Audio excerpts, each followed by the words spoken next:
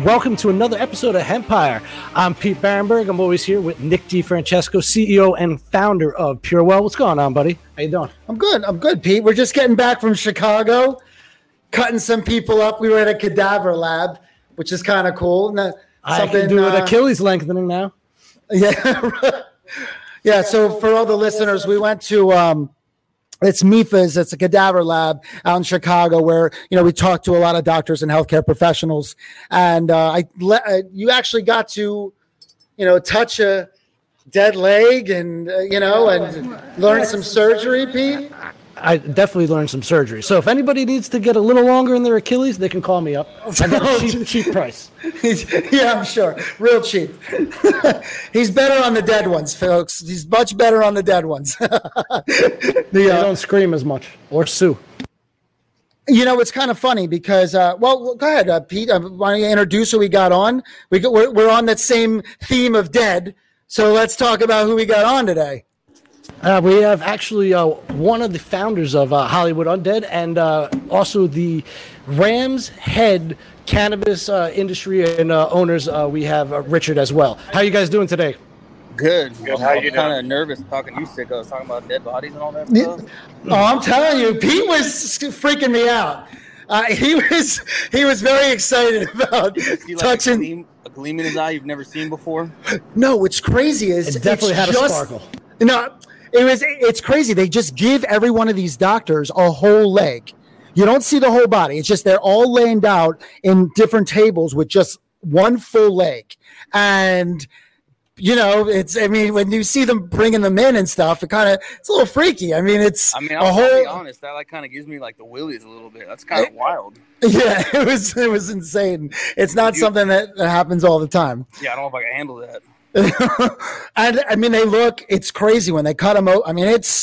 They're dead, but you couldn't tell the difference the way that apparently they are very fresh, the guy said. So they're not that expensive either. You're talking about $400 to $500. You could get your own leg. You get your own leg. Nick, for science. Excited. You sound like you're getting excited now. I'll be honest with you. I was a little freaked out, but I was excited. I thought that it was going to cost us an arm and a leg, and it was just 2 legs to get into the conference. So saved a little bit of money there. Terrible. So obviously, you guys got that new single coming out, City of the Dead. It's a cannabis-focused song, of course, from your 8th studio album, which is awesome. And then Hotel California, which is due out on August 12th.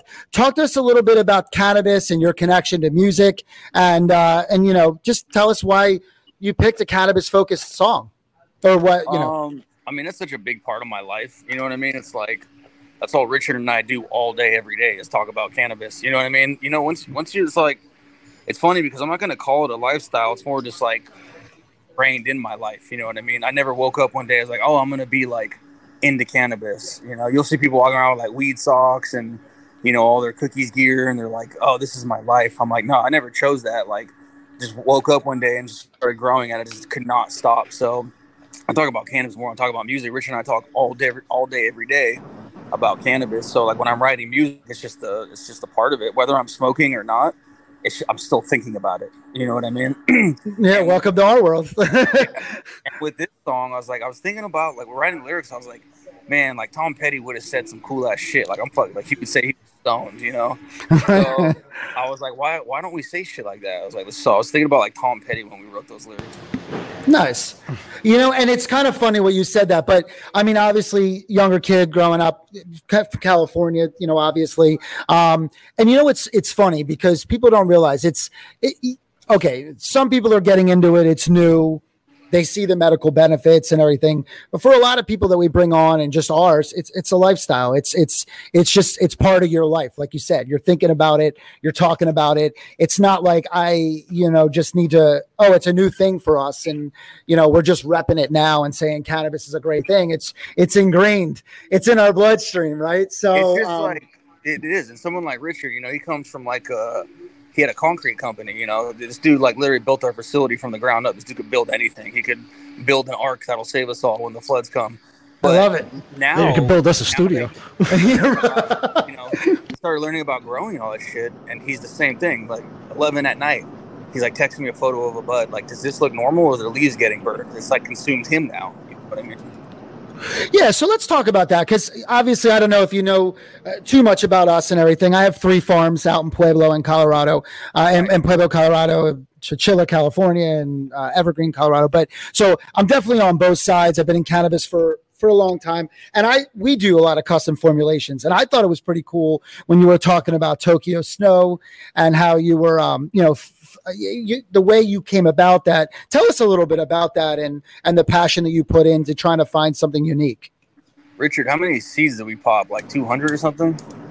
Yeah, there was a lot of seeds to pop to find where you was able to find that one pheno that everybody loved. And other people here too have tried to grow Tokyo, and it just doesn't compare to what Jarrell and I have done with it, for sure. It's because when the first strain we had was from Compound Bud, we had a lot, like 200 seeds, right? So clearly some of them were like herming, some were like popping, seeds. And we're like, when Oklahoma first started, we're still selling the bud, we're trying to, get our legs. And people were like buying some of the bud and finding seeds and then popping those seeds, but those weren't the phenos that we kept. So like, I got Tokyo Snow, but it's like nothing like ours. Dude, it took us like 3 years to find this one strain of Tokyo Snow. And like the colas grow like as big as our arms. It turns purple. It's gassy. It's like people have offered us thousands of dollars for a cut. And I'm just like, I can't do that. And it's like our staple. It's definitely our most popular strain. I mean, you know how it is from a cultivator side to find something that's like semi-exotic and yields. You know what I mean? Of course. It literally yields like Gorilla Glue or apple cider, but it's not. It's like it's pretty rare. So I love that. But just because you pop seeds doesn't mean you find a winner. Our friend Ramsey told us that. Like sometimes we'll pop like 50 seeds and we're trying to hold on to one. He's like, dude, just because you pop them doesn't mean you found a winner, dude. I'm just letting you know. And it's like a year of your time wasted. You know what I mean? You know how that goes. Well, let me go. All right, we have so much to unpack here. All right, first of all, let's go back to the fact that you're now in Oklahoma because you obviously grew up in California. You started in California.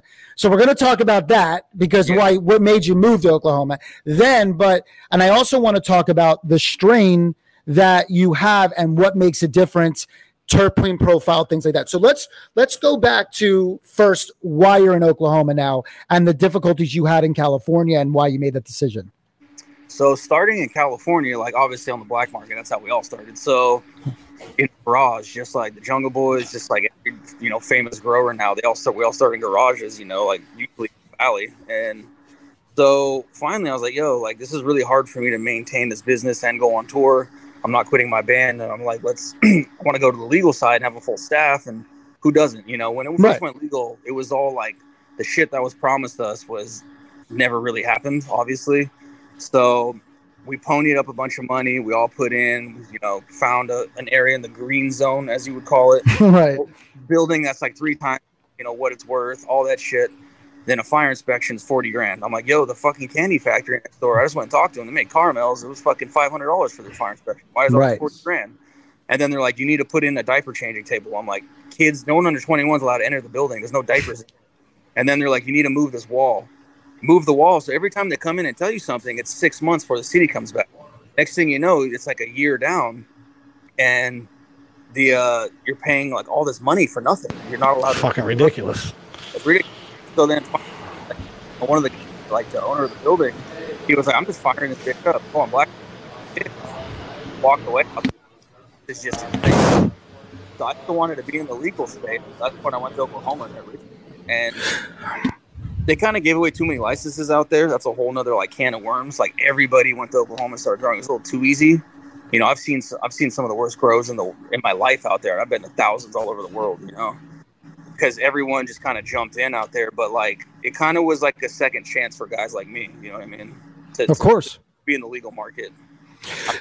You know how it is in California. A license could be $1 million. Well, what I did is and when I got into it, I went on the hemp side. So we're all, we're cannabis, we're hemp. I did it because I wanted to not have to worry about, that's not the only reason, but one of the reasons that we got into this side and why I went into hemp is because I could sell in all 50 states. I didn't have the same type of regulations with cannabis. I could bank my money and things like that. And that's what a lot of people don't know.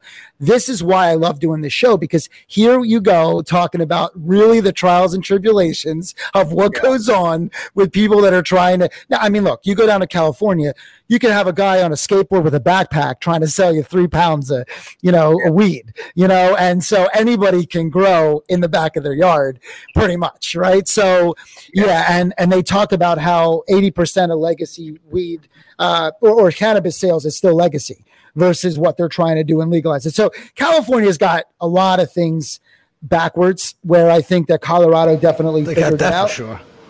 Right. But so that's interesting. You said it yourself, but you just said they're just pushing you away. They're just pushing you back. They're trying to get more money. Yeah, exactly. Someone like me who's like extremely passionate about this whole industry and about growing. I live, breathe, and eat this. I've been growing every day. I haven't been on tour for the past. I just never told anyone because I don't want to get robbed. I don't want to get arrested. So many reasons. We all know that. Right. Of course. But it's like, you go to like your fucking neighbor down the hall and pay 30. It's not a hard decision to make. I mean, like, if I had to buy like a bottle of moonshine for $20 or go to the store and buy moonshine for $80, that was same shit. I'd be like, I'm buying it for my neighbor. You know what I mean?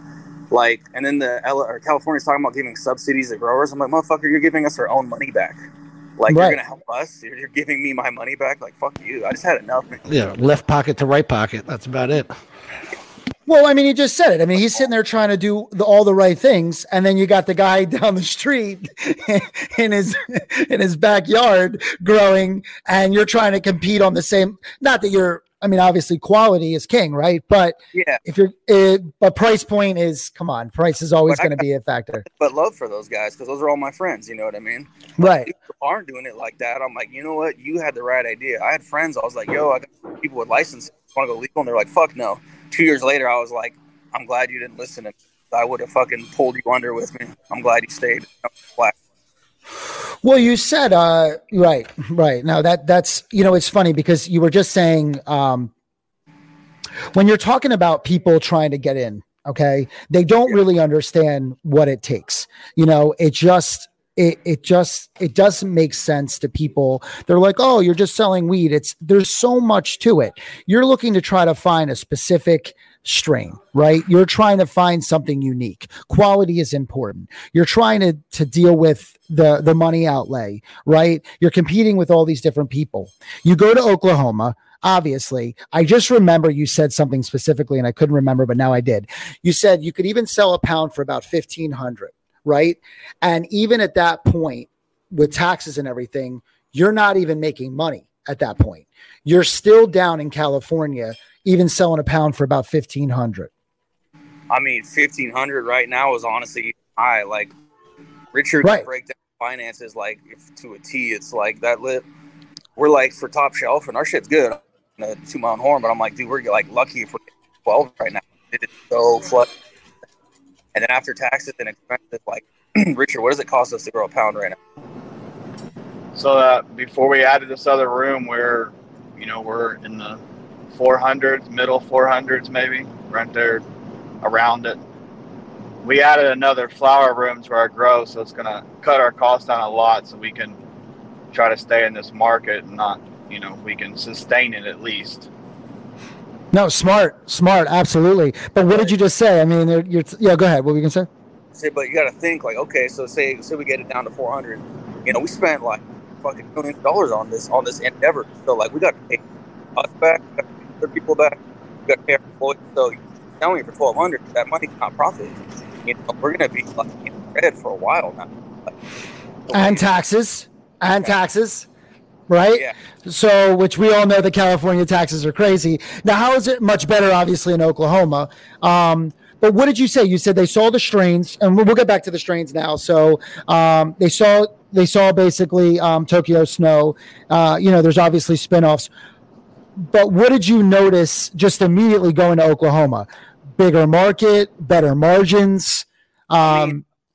Right away, it was better margins. It was like $3,000 a pound. It almost wasn't fair. When I first went out there in like 2019, 2020, I was like, yo, this is like too easy. I was like, nobody knows how to grow out here, and it's fucking $3,000 a pound.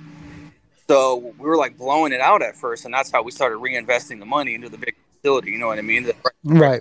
Crash, but we started all from seeds, all from compound. We literally popped like 500 seeds. So it's a lot of fennel hunting, but we had shit like people didn't have. Like, yo, I've never seen purple wheat before. I was like, okay, right, purple weed, But That's awesome. yeah, it was fun at first, but then, everyone figured it out. I got friends from LA that came out there and set up 500,000 light spots. We're talking like 20,000 square feet. They just blew it. Shit. A license is only $2,500, and land is $40,000 to buy. Building is cheap. If you go outside of city limits, not a lot of regulations. So it's like, again, I'm not hating on these people. I know a lot of these people, but they're just like, everybody went too big too fast. And Oklahoma is the state that crashed the national market for sure. Well, you think it's very similar what Kentucky and other places did in hemp. So, and just these major companies. I mean, what we do is we do specialized formulas, and that's why I want to get back to Tokyo Snow and what makes you guys different. But that's what we did. There's CBD on every corner. There's head shops. There's all these different stuff. We don't do anything like that. We sell to doctors and healthcare professionals. We do custom formulations. We've won medical awards. We really are on a different level, but we differentiate ourselves because of that. And that's kind of why I keep getting back to this Tokyo Snow, trying to get this out of you. You're saying the color, and the color is great, fine. But what is it the terp profile? What are you guys looking for that you're saying, what makes this so special, and why you went pheno hunting, and this is what you came up with? I mean, so right now, unfortunately, I wish I could lie about it. So unfortunately, I'd love to tell you, like, oh, it's the best terps, it's this, it's that. Literally, right now, people are only buying purple. So when you're running a commercial facility and you have to keep your lights on, you can grow purple shit. Like, right, okay. A strain called Puta Breath. The breeder was Thug Pug. I've had this strain for like 9 years. I gave it to friends. It got passed around. I just got it back. My friend still has it. The terps are insane. It's the strongest smelling weed I've ever seen in my life. One nug will like smell up a whole building. It smells like a lemon cake dipped in gasoline. The terpene profile is insane. Like, I think when I got it tested, before it was in the threes, or something, and it's not green right now. So we're literally not running it. It's not purple. Sorry, we literally don't have it in rotation because it's not purple. I see. Okay. It kills me. Hey, Dylan, come here. So one of the guys in my band, you like this story. So I love like certain strength genetics, right? When I was on tour with Cypress Hill one time, this grower from Michigan, he brought me a clone. It was a Gorilla Cookies clone. It was Gorilla Glue mixed with Girl Scout cookies. It was in a tiny little like clone shipper pot. It was like dead. I was like, I appreciate it, but what am I supposed to do with this? I got it floor, and it's like raining outside. It's freezing. I was like, I don't know. I was like, I gotta trash this, man. I'm sorry. The dude in my band was like, hell no. He put it in his bunk, and every night he turned the light on it. He'd bring it into hotel rooms and put it in the sun, and he'd give it water. Like for a month, he kept it alive. Great. It wasn't right. He kept it alive, right? And then finally, when I got home, I was like, okay, well, you still have it. I'm just going to bring it to my facility.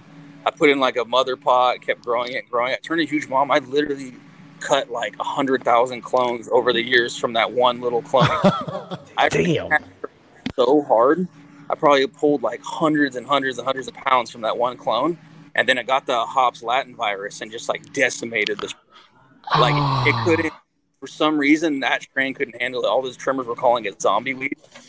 Destroyed that strain, but it was like a yielder. It smelled good and it was frosty, but all from that one clone on that tour. He carried it around with him. Like, if he'd take it to catering with him, he'd sit at like, the catering table, have his little plant with him.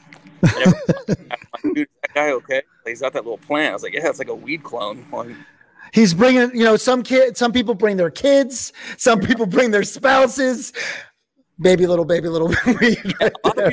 They're all babies to somebody. Yeah, right. Plant, and then Be Real was walking by. He's like, I know what that is.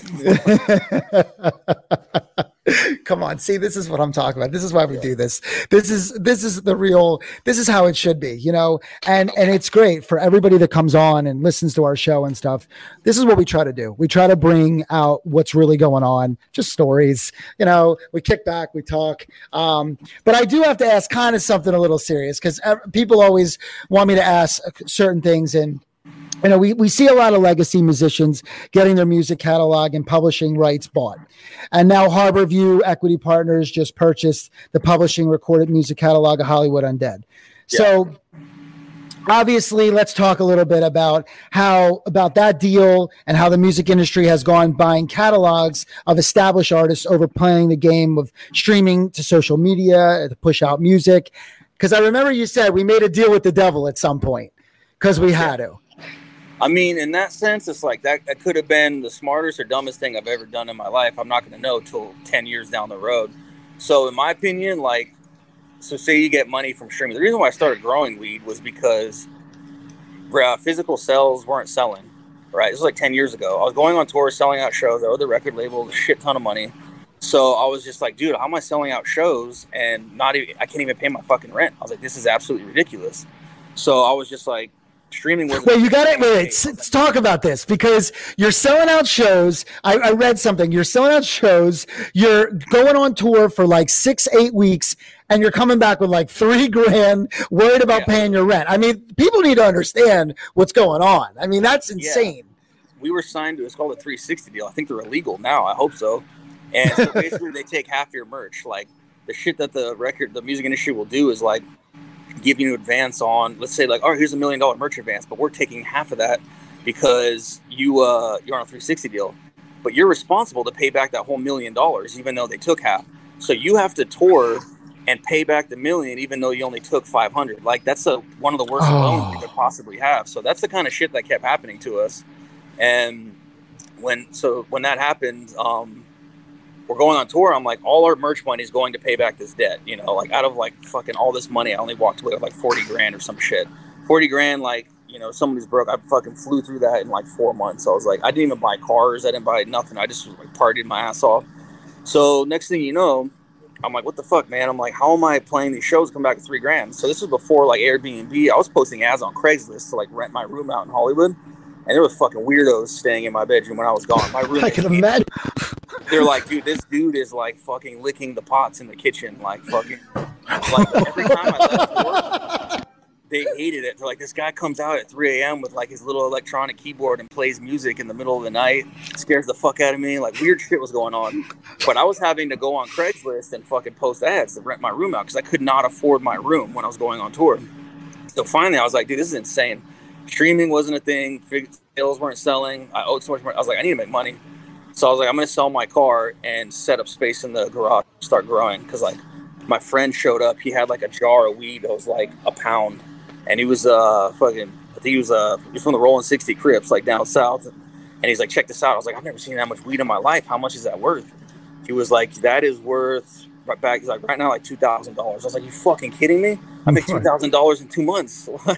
Right. How long did it take you to grow that? He's like, 2 months. I was like, okay, I'm in. So I sold my car and I just started from there. But then it became like an obsession after that shit. Like, you know, once I started like mixing the nutrients and like setting the pumps up and like, I only set up like 2 tents. I was like, this is insane. I was like, I fucking love this. My girl at the time was mad at me. She's like, you need to get the fuck out of there. And I was like, I can't. So, you know, so fast forward is, you know, basically weathered the storm. So to answer your question is like, that's why I started growing. And selling to publishing is like, it's either a great idea or a bad idea. I personally want to be in charge of my like money and shit. Like I like to invest into growing because that's what I do. So it's like now I have like 10 years of my income all at once. It's basically what happened. In 10 years, I might fucking shoot myself and be like, damn, I'm not getting, you know, I just spent all that money and I could have kept getting checks forever. Or I can take that money and invest it and make it into more. So it's basically like, let's just like throw a dollar amount out there, say $1 million. Like, I'm actually curious what you guys would do if someone's like, you can get $1 million spread over the next 10 years, but then you're not getting it anymore, or take $1 million now and invest it. Like, what do you think you would do? Well, it's funny because this is the lottery question. This is the question that everybody asks when you see the $50 million, oh, I'm going to win the lottery. What are you going to do with the money? Now, nobody really understands that this is what they get. They get this same dilemma. Yeah. They pay it over. America's Got Talent or, you know, like American Idol or any, they all get the same deal. It's either you get a certain amount of money up front with no rights, and then you string it out, right? And I think it's an individual question because it depends on where you are in your music career, what do you want to do, where you think it's going to take you, but what opportunities do you have right now, i.e., cannabis situation, that you could take now and have your money work for you. If your money can work for you, double, triple, quadruple, for what you could make in that amount of time, then you got to take the deal. You got to take that. That's how I feel, but I'm in control of that. A lot of people don't understand that. Like, oh, take the money and they go buy dumb shit like jet skis and fucking motorcycles. Well, I didn't say that. I said make money, not waste money. And that's kind of obviously where you got Richard here. Getting into the helm and obviously helping you with this. He seems, and we got to get Richard a little more involved, so we'll talk to him a little bit more. But my point is that I feel something that nobody understands that struggle. And if you were in that situation, now, again, we talk to a lot of athletes, something like that. That's different. You're betting on yourself. You could get injured. There's something you're not, your future. They're telling you it's 10 years of this or lump sum up front. I mean, it's not like I might get injured in 2 years. I mean, it is what it is. And like I said, if you're smart about what you do, I think you did the right choice. If you're going to go blow your money and, then obviously you made the wrong decision, because that money will compound and you will make money down the line, because there's a lot of ways but who knows? Now let's get into this. Who knows where music's going to be in 10 years? I don't know. No more CDs, no more 8-tracks, no more tapes. Everything's digital. What happens if they come up with something that we don't even know about? AI. It's just going to be AI generated bullshit. All right. Yeah, I mean, like my band could be huge in 10 years. It could be obsolete. It's a gamble either way. But since we're on the subject of money, Richard had a very successful concrete company. I mean, I don't want to throw numbers here, but I'm pretty sure he was clearing over $70,000 a month. You know what I mean? For him, and he gave all that up for this industry, and he's making peanuts right now, but he doesn't regret it one bit, because he's like, I love this shit. You know what I mean? Tell him about that, Richard. Yeah, Richard, I'd love to hear that, because we all paid our dues and still paying them. So tell us a little bit about that, Richard. Yeah, just kind of like you're explaining it, the kind of one lump sum of something, what can happen in 10 years. I think when I started this with Jarrell, him and I really hit it off, and I knew Jarrell was a lot smarter in the head and number wise, kind of like myself. And I've done construction my whole life, so it was a time, kind of like you say, I got an offer to sell it, and it kind of worked out of being like, I'll take it now. I don't know where my company would have been in 10 years. And I know that Jarrell and I could grow this within that 10 years and probably double or triple the money. So, of course, I fell in love with this industry.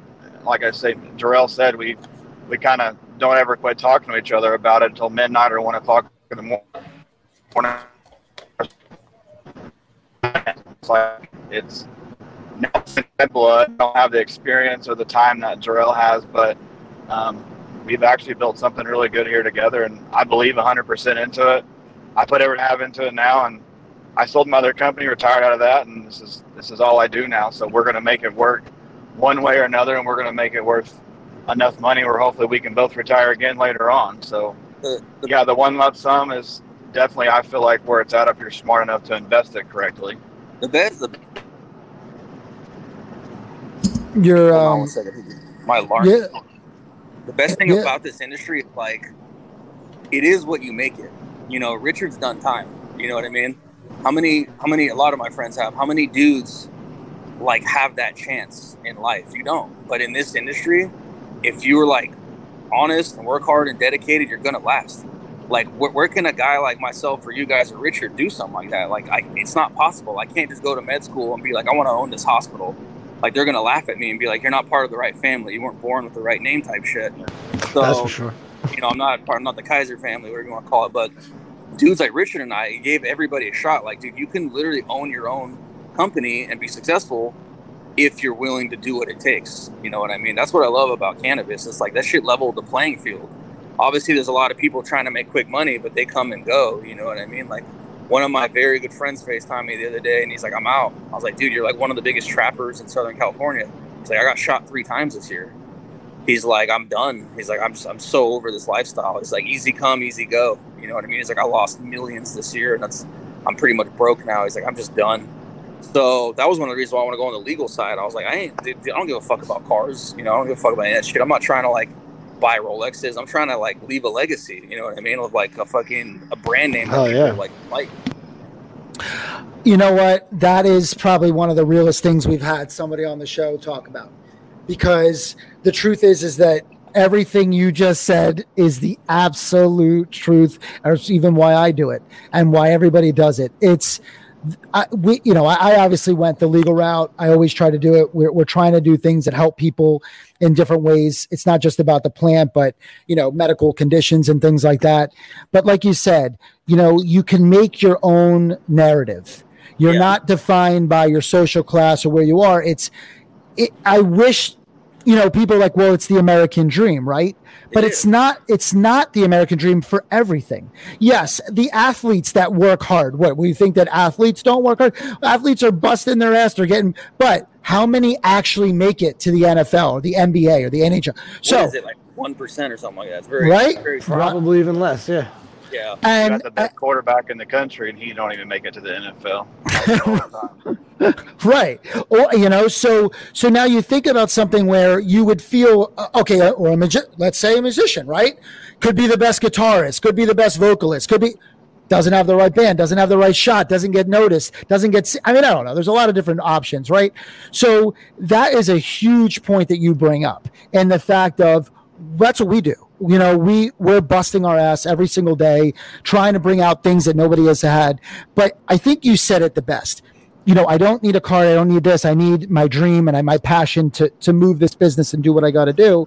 And I just felt when I got into it, which was more than 10 years ago. So I worked on, Epidiolex. So it was the first FDA regulated, so CBD was regulated for epilepsy by Epidiolex. And then, with Veritas Farms and Medterra and everything else, I just saw that the idea is I want to be able to bank the money. I wanted to be able to do the things legally, but it's been a struggle. I mean, we're, even me, my crew, my team, my farm, everything, everybody's putting their blood, sweat, and tears into something that has just, we all have a passion to not only we enjoy the plant, helping people, but the culture, everything. And people need to know, and that's what I love that you're saying. You're speaking from the heart. It really levels the playing field. Like, go out there, do everything you can to be the best you can. But it will now, as long as you diversify, right? So you have to be flexible, like you said. Okay, well, we're opening up another grow house. So, or is it a grow house? Is it? You said you're opening up another division. It's in a grow house, though, correct? It's indoor. We're adding room to it. Yeah. Okay. So there you go. Now I mean, you have to see. You're right now. It's purple, right? This is what people are after. People want whatever it is. It's sneakers, or they want a specific name brand, or they need. You got to go with the times of what it is. But is your product good? Is it sustainable? Can you be different than somebody else? That's what's going to, and that in my business on the hemp side has been a struggle. So I got to ask you a question, because you know exactly what I'm talking about, because so CBD just popped up at gas stations. There's a meme that I fucking remember, it made me laugh like out loud. It's like, I need to buy my CBD from a reputable source, like Mobile, Right. CBD fucking gas station. Like, that's garbage. But it's not like, I don't know too much about it, but I know like to be full spec. I've taken like real CBD. Whoa, this is fucking insane. But so it's kind of hard to get your hands on. So from your standpoint, how are you weathering the storm of people like debunking your product? Like, oh, that shit don't work. That's snake oil. But it's like, oh yeah, 90% oil, but not mine. How? I mean, could you have teed up a question any better? I don't think it's even possible. I literally don't think it's possible to tee up a question any better. No. Okay. So here's the thing. We've fought this forever since we started. And I say to people, well, if you had a medical condition, would you go to a gas station? No, right? Yeah. You'd go to somebody that's reputable. You would want to, right? You'd go to a doctor. So the way that we got in is we went to creating custom formulations for specific disease states, going directly to doctors and healthcare professionals, where we only sell to doctors and healthcare professionals or pharmacies, where we're USDA certified organic, we're kosher, we're non-GMO. But making the plant the big part of it. But now what we do is we mix molecules, active ingredients for a specific disease state, and we add it so we make it better. So when we compete against somebody that has CBD, it's not a fair fight because it's never going to be apples to apples. I have a full spectrum oil that has 167 cannabinoids. They have something that maybe has 1 or 2, but that's where they stop. we have all these other ingredients in our products that help to a specific disease state. And so when areas, I'm sorry, say that again. You're targeting certain areas, right? So we target pain, inflammation, sleep, anxiety, depression, but we do formulas that have been proven naturally to treat a certain condition, and then we make it when it has no side effects or no contraindications or no drug-on-drug interaction. So our products are really competing against pharmaceuticals, not other cannabis companies. Now, my oil, best oil. Obviously, we're going to keep you on because I want to get all your information. We're going to send you some awesome stuff, some swag, and some products. But you're going to try it, and you're going to go, wow, that's what hemp and CBD full spectrum oil is supposed to feel like and what it actually does. Yeah. And most people want that, and they don't want the high. They just have medical conditions. They want to get better, and they don't want side effects. So my mom terrified of THC.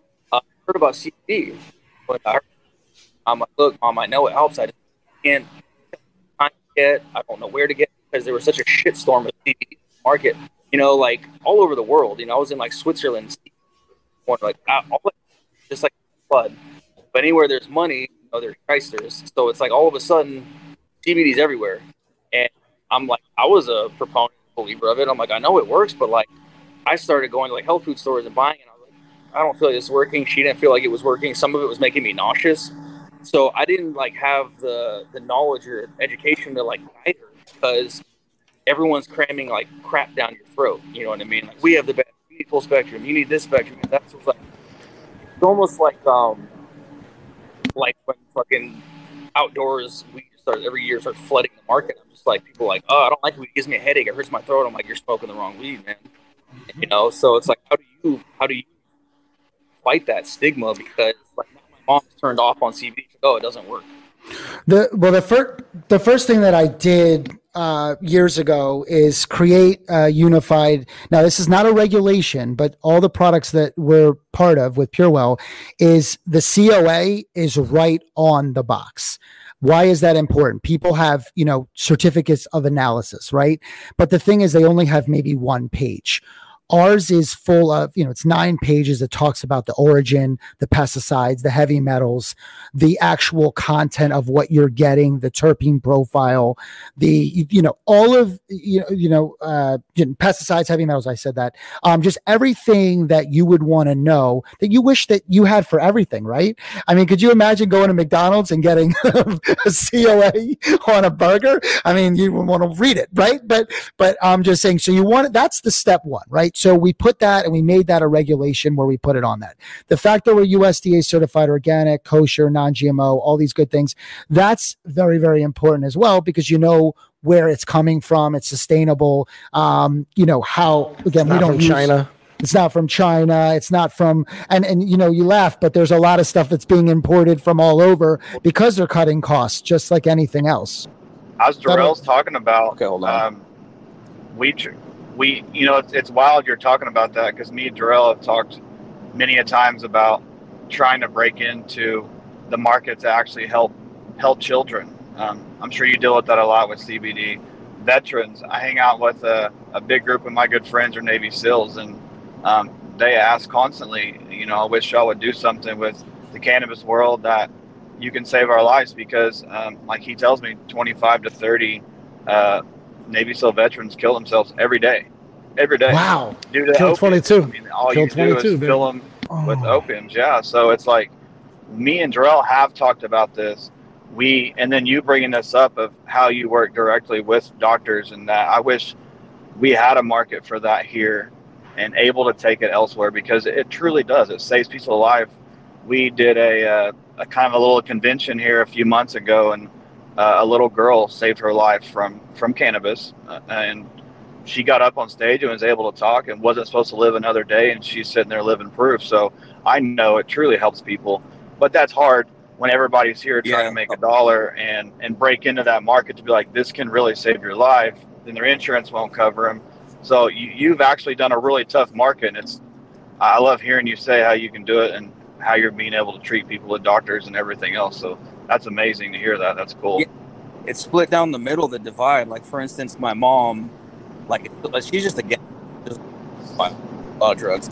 But my girl's mom, my brother-in-law, she's a retired, got like her body is toast.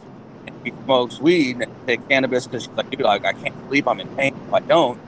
So it's like, how is my mother-in-law so with it and my mom so against it? Yeah, definitely. I want you guys both to stay on after so I can get all your stuff.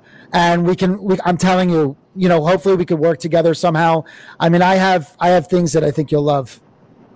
Oh, that would be amazing. I think he got disconnected. What he was trying to say is his mother-in-law now, she's a huge old Navy veteran, up and down on the ships pretty much her whole life.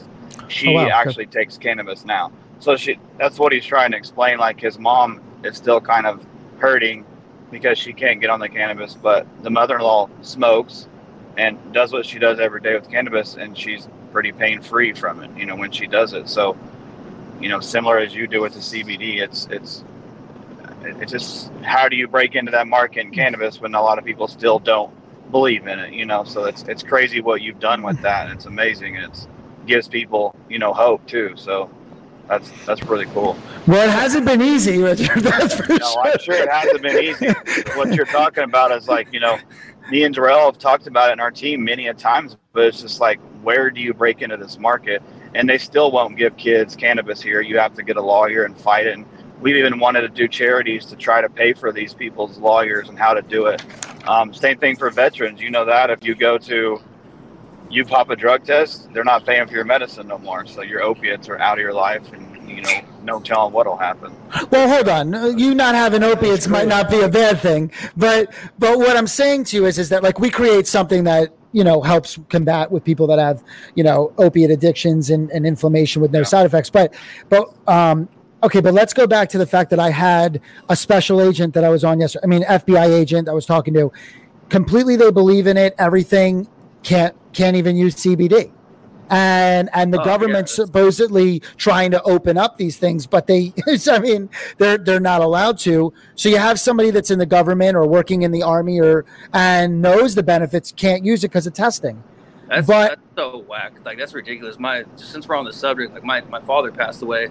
He had cirrhosis of the liver, like stage 4. That's a guaranteed death sentence, right? Right. So back then it's like he was in county hospital. We didn't have any money. And I just started like getting into growing. So they're putting him all these pills from the hospital. That shit was making him sleepwalk. Like I went to a Motley Crue concert on New Year's Eve. I was like, oh, it's badass. I took some ecstasy. I was like, this is fucking dope. Having the time of my life. 2 songs in, my sister calls me. She's like, the cops have dad. He's attacking people on the street. So Holy shit. I had to leave the show. The cops have my dad like in the dirt in handcuffs. He's like a 69-year-old man. And I'm like, all right. At the time, I didn't think it was that bad because I was on ecstasy. I was like, this ain't so bad. I was going to say. But, long story short, I brought him home, and then he was like, you got like some weed or something? So I gave him like some medicated peanut butter. I was like, a tiny ass spoon. I was like, don't take more than that. I put him to bed, and then he snuck out in the middle of the night and ate the whole fucking jar. And then he thought he was dead, and he had to he was like, oh my God, I was trying to call 911. My hand wouldn't work. I thought I was dead. Fast forward, so he's in the hospital, right? We're bringing him back and forth. He's very, very sick at this point. And they keep giving him these pills that are sleepwalking. He's not fucking eating. Like, he's fucked up. So one of the dudes in my band was like, do me a favor. Like, I'm going to give you a bunch of trim. Like, make some edibles for my dad. He ate like 1 brownie, fucking slept for like 10 hours, woke up and ate. He's like, man, I haven't felt this good in a month. And he's like, can you make me more? I was like, of course.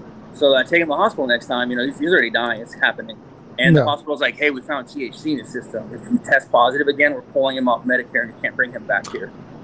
And I was just like talking to the fucking nurse, and I was so mad. And I was like, whatever you're giving him is making him attack people. He can't fucking sleep. He's sleepwalking. He's a fucking zombie that's dying. What's wrong with a weed brownie to make him sleep and eat? They're like, we don't care. If we find THC, his Medicare is like cut off. Like, I'm like, so you're gonna let him die in his apartment by himself because he can't eat a weed brownie? They're like, nope, you can't have it. And I was just like, I had to stop giving them to him because he needed the hospital more than he needed me to sleep. You know what I mean? Like. So it was just like the divide. I was like, you guys are fucked. Like, This is in hold on. This is in California. Where is this? California. Yes, in Los Angeles. That is on. Wait, how many years was this? I don't know how long ago this was. This was probably 2017. Okay, all right, but pretty recent. I mean, 2017. We're not full rec, but we're definitely at medicinal level at that point in California. But when I don't know how the hospital's still standing. I would have burnt that fucker down. Yeah. When did rec go California? Do you know what year rec was in California? I don't remember off the top of my head. No. No. Okay, but my point, it's 2015. Okay, so you're at full rec in 2015. All right. Now, you're in 2017. This is clearly helping a man deal with, okay, maybe terminal, fine, but quality of life and obviously helping him for so many other reasons that we won't even get into, but there's other things that cannabis is doing to help him with inflammation and some other, we won't go into cancer and, all this stuff either. But my point is that, and I've heard from 2 podcasts ago, they said, listen, the nurses and doctors goes, listen, we have nothing for you. Why don't you go and find a dispensary and make you feel better? And this was we just heard about this maybe, about a week ago. So look how time has changed in just 3 or 4 years, but to cut somebody off that was obviously giving them relief because they'll test positive, so they'll get kicked off of Medicare. I mean, people, you have to understand this. This is why we're doing this show. There is so much going on behind the scenes of what's going on. Oh, that's so heartbreaking. Heartbreaking. That the same situation we're having today. One of the nurses messaged me later after he was gone, man, your dad was really cool. He talked about you a lot. He's like, I can't believe what happened. He's like, I don't know what to say to you. I'm so sorry. And I'm just like, what am I supposed to do? Fight, the system? I mean, it's people like us. We're never trained to do this. We're no one put us through guerrilla warfare school, none of that stuff. We're teaching ourselves as we're going. And that's what I said. Dudes like us have a voice all of a sudden. You know what I mean? Without this, no, that's fine. But I'm glad that doing stuff like this, I could expose these motherfuckers. Right, and this is what we're trying to do. That's what we're trying to do. Yeah. But it's also to spread the word and to let people know that it doesn't have to be a bad name and a dirty word or a stigma to cannabis, and that's why I would love to talk to you guys after and see how we can work together somehow. But yeah, I mean, imagine me doing this 8 years ago and talking to a doctor, or even 5 years ago, and the doctor's like, no, this isn't in any of the books that I read about. This is, that's because for a lot of reasons, the books that you read are actually funded by Big Pharma. So let's talk about that. But, we won't get into, don't let me get you all started. Yeah. But all I'm saying is that there's a lot going on with, again, politics and everything we see, what you think you see and what you don't see. Well, and at least the younger generation's catching up, I love my mom, but I just feel like she needs to be a little more open about certain things, you know what I mean? But she made up her mind. A lot of people in this world made up their mind. You're not going to convince them otherwise, but at least us talking to the generation below, it's hey, if it's not for you, it's not for you. I constantly tell kids, I know a lot of kids look up to me, don't think you need to smoke weed or do that because of me. You know what I mean? Don't let me influence you. If it's not for you, it's not for you. Don't feel like you need to. You don't need this shit to be cool. This is a lot of medicine for a lot of people. And if you don't need it, you don't like it, don't fucking do it. But, it's I feel there's not enough honesty. Smoke my shit. It's the best. I'm don't smoke it. You know what I mean? Don't force yourself to like it. If you don't like it, don't smoke weed. Don't develop a lifestyle that's not yours. So it's there just needs to be more honesty everywhere, Oh, couldn't have said more honesty and with more stories. I mean, that's exactly how you're going to get, the word out, and people should hopefully start understanding those with the stigma and think there's a problem. This is how you kind of counter that, telling about personal issues that really had, beneficial outcomes to them. Yeah, 100%. I got to say, I think we should go on for a second round of this. We're going to have to wrap it up only just for so many reasons. I feel like we're just getting started. So we're going to have to section 2, version 2 of this conversation. So let's table it. Like I said, you guys, everybody that listens to the show, we love the support. If there's anything we could have said, we've done better, ask us more questions. Obviously, subscribe, follow, review us. iHeartRadio, tuned in, Spotify, iTunes, all that. Everywhere you find any of the podcasts there. And then obviously, of course, if you want to check out you guys, follow you at the Hollywood Undead or check you out there. And Ram's Head Cannabis as well. We want to make sure you guys get the proper look at too. So we thank you guys for your time for everything. Thank you. Thank you, Nick. Thanks, Pete.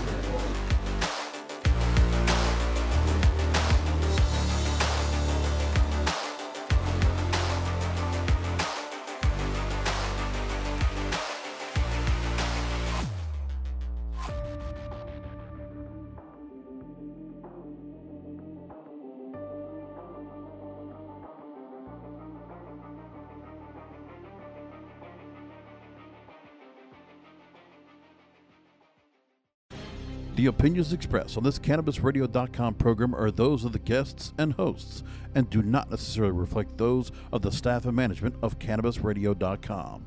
Any rebroadcast, republication, or retransmission of this program without proper consent is prohibited.